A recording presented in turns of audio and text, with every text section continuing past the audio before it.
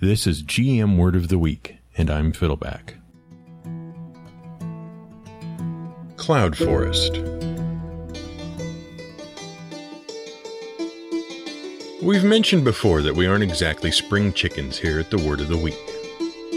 And one side effect of getting old in our current age of reboots, remakes, and retcons is that we are constantly encountering people who think of some remakes, or reboots, or whatever, as the original. They get excited, for example, about the movie about the dinosaur theme park, and we embarrass ourselves by getting wrapped up in nostalgia for something published when the person we're talking to was a zygote. For example, the current generation of people who need to get the heck off our lawn thinks Jurassic World was a pretty good movie about a dinosaur theme park, and we have to make them sit down and watch Jurassic Park, the real movie about dinosaur theme parks that is 2 terrible sequels removed from the mediocre remake they think was a good movie. It only gets worse when the movie that spawned the remake was a book first. See, our fond memories of Jurassic Park don't start with a 1993 science fiction blockbuster movie directed by Steven Spielberg. They actually start with a book written by the late Michael Crichton in 1990. This is the obligatory part where we swear to you this is all related to the word of the week, which is Cloud Forest, by the way. Michael Crichton was a true science fiction author. That is to say that his novels were loaded with hard science, and the more fanciful parts of the book were based on what-if scenarios, assuming the current science of the day was advanced a little, and then cranked up to 11. If you weren't a science wonk, like we are, you might be a bit put off by the fact that every one of his characters was an expert in some field they just loved to explain ad nauseum. But if you love science, like we did in our teenage years when we discovered Crichton, you were fascinated by all of the information drops in his books. And, at least, he dropped them into the narrative for the most part, and didn't just get distracted with pages and pages of digression where the author himself just breaks into the book to deliver an essay on, say, the failed sewer system in Paris, or the terrible social failings of convents and nunneries, like certain certain authors we might know. Seriously, never try to get through Les Miserables.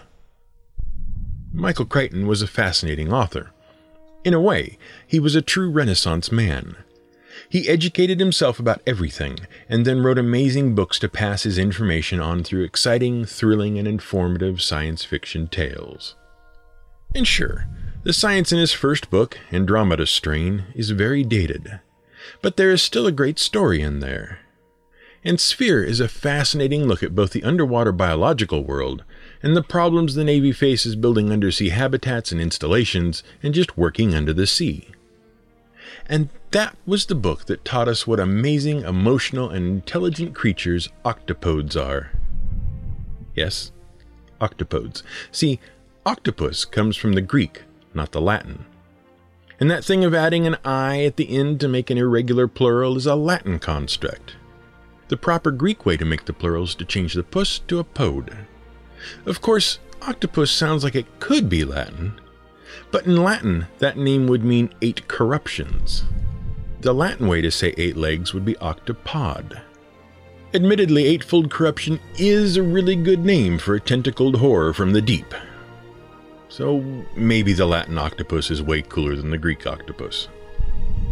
But we digress.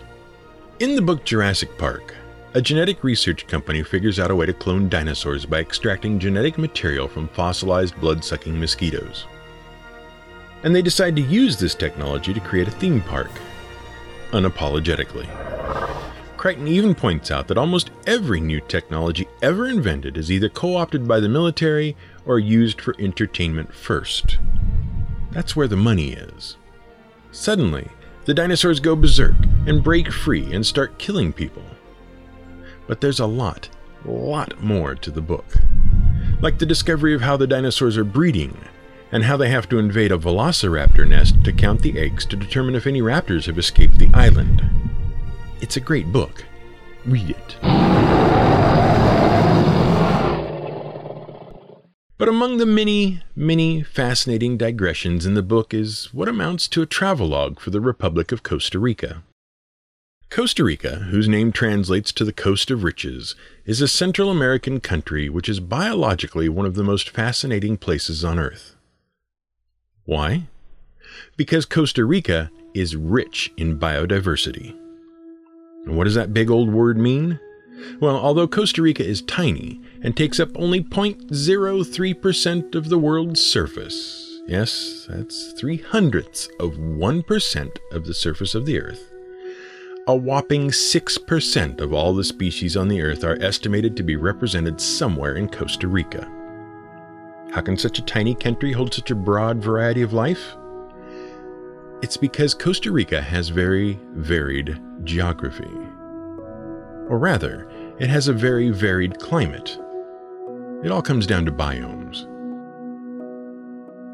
Biomes are regions of the world with similarities in climate, flora, and fauna. Flora and fauna are, of course, plants and animals. Now, you've heard of biomes before. You've heard of deserts and tundra and grasslands and forests, right? Those are biomes. Now, it is tricky to discuss biomes because, even though they are basically a biological fact of life on Earth, no one really agrees on one list. The broadest classifications include only 5 biomes: aquatic, desert, forest, grassland, and tundra. And those classifications are further broken down into more detailed classifications. For example, forest biomes include tropical rainforests, temperate forests, and taiga or boreal forests. Deserts come in hot and dry varieties, semi-arid, coastal, and cold desert varieties. These can be broken down even further. One of the most detailed lists we turned up includes 14 biomes: freshwater wetlands, marine, coral reef, estuary, tundra, rainforest, savanna, taiga, temperate forest, temperate grassland, alpine, chaparral, and desert. But however you break down the list, you pretty much cover the same ground. And the ground here is all of the ground on Earth. And, thanks to aquatic biomes, all of the oceans on Earth. The thing with biomes, which literally just means where life happens, is that although it seems like the plants and animals are the important bit, they really aren't. What makes a biome is the reason for the plants, for the animals, or lack thereof. It's the climate. We tend to use the words climate and weather in the same breath, but climate is bigger than weather. Climate creates weather. Climate is an overall prevailing weather pattern. You could live in a warm, wet climate, even if it is chilly and dry today. Biomes are defined primarily by their climates, and the plants and animals that live there are the plants and animals that are suitable for that climate. Lots of things affect the climate of a region. Climate, humidity, wind, water patterns, elevation, and so on. And if you combine climate with a few other factors like how nutritious the soil is, you'll find you get similar plant life in a region. And similar plant life leads to similar animal life. Thus, climate is the beginning of every biome on every list. Take forests, for example. Forest biomes cover about 1/3 of the total land area on Earth, and, interestingly, contain about 3/4 of all the biomass on Earth. That is, if you weighed all of the organic chemicals and all the living things on all the Earth, about 70% of that weight comes from forests. The first forests appeared about 400 million years ago as colonies for the first green plants spreading across the land. Scientists describe these ancient Silurian forests as dominated by mosses, horsetails, and huge frondy ferns that stood 40 feet tall. Today, we break forests down into 3 different basic categories, which is based primarily on how far north and south of the equator we find them, because that affects their temperature and seasonality. Tropical forests, closest to the equator, are generally warm and usually have only 2 seasons, wet and dry. Half the day is spent in sunlight and half in darkness, and that varies very little. Temperate forests occur in most of North America, Europe, and a lot of Asia. They have 4 nice, well-defined seasons, and the temperature varies from cold in the winter to warm in the summer. Boreal forests, also known as taiga, cover the most land area of any single type of biome. They occur well to the north in Scandinavia, Siberia, Alaska, Canada, and other northern places. They have short, moist summers and long, cold, dry winters. But even within biomes, we can get a lot of variation. And that is what brings us around to Costa Rica's rich biodiversity. And that also brings us around to the word of the week, which you might never have heard of, along with a related word that you probably have. Let's talk about rainforests and cloud forests. Well, specifically, let's talk about tropical rainforests. Tropical rainforests are warm, wet tropical forests that, due to a weird quirk, do not actually have a dry season. And that quirk has to do with something called the doldrums. And doldrums are a bane to sailors everywhere, at least true sailors, the ones that sailed sailing ships. A doldrum is an area where the wind patterns are erratic and often where there is no wind at all. Now, this is a highly technical point, but sails need wind to go. Without wind, sails, and thus the ships they are attached to, just sit still. And there just happens to be a band around most of the world called the Intertropical Convergence Zone, where 2 different major prevailing winds crash together and sort of cancel each other out. Now, winds drive weather. Winds push moisture around the world. With no wind, climate patterns tend to be very invariant, especially in the tropics, where temperature is also pretty invariant. And the end result is that in forests in the Intertropical Convergence Zone, everything pretty much stays the same. It's hot and humid pretty much all of the time. So what happens is, all that water warms up and evaporates and rises up, and then as it rises, it condenses back into water and falls again. And you get nearly endless rain. Tropical rainforests are one of the richest, most diverse types of microclimate on Earth. And they are extremely complex, because within the tropical rainforest there are several distinct environments. At the very tippy top of the rainforest is the emergent layer. This layer consists of a very small number of extremely tall trees that grow far above the rest of the rainforest. Eagles, butterflies, bats, and monkeys call this layer home. And they have to be very hardy to withstand the high temperatures and the occasional strong winds. Most of the trees in the rainforest, though, grow to pretty much the same height, usually between 100 and 150 feet. And these trees grow thick and close together. And oddly enough, this thick layer of interconnected treetops, called the canopy, is where most of the life in the rainforest is actually found. In addition to the trees themselves, many clinging plants attach to the trunks and branches of the canopy layer, collecting water and minerals from the air or from the trees themselves. Many insects, bats, primates, rodents, snakes, reptiles, and other creatures that can climb and jump and fly live in the canopy layer. Below the thick canopy is an area of larger leaves and thicker branches. There are many fewer clinging plants here, but larger animals and predators call this layer home. Jaguars, leopards, large snakes, lizards, and birds hunt and leap and fly and climb and prowl the understory layer. And finally, far below is the forest floor, and this is probably the most mischaracterized of the layers of the tropical rainforest. We tend to think of this place as choked with ferns and vines and almost impassable without a machete, like a typical jungle. But the tropical rainforest floor is generally very clear. And that's because the canopy is so thick that only a tiny fraction of the sunlight that falls on the canopy ever reaches the forest floor. Once you get away from rivers and swamps, where more light can get through because of breaks in the canopy, the only stuff that can grow here is stuff that doesn't need much sunlight. Molds and fungi are common here, where the heat and humidity promote decay. Animal waste falling from above provides plenty of fertilizer for molds, fungi, and small hardy plants.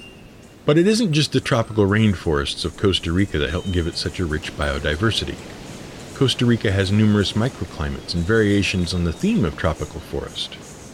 and one of the most stunningly beautiful is the cloud forest. See, if you take the same sort of conditions that create a rainforest, and you put it up on the side of a mountain, where things are a little cooler, and where they can snatch some moisture from the winds as they go by, you get a cloud forest. A cloud forest is a cool, elevated mountain forest with lots of ridges and valleys that is perpetually shrouded in the mist and fog of semi-condensed moisture.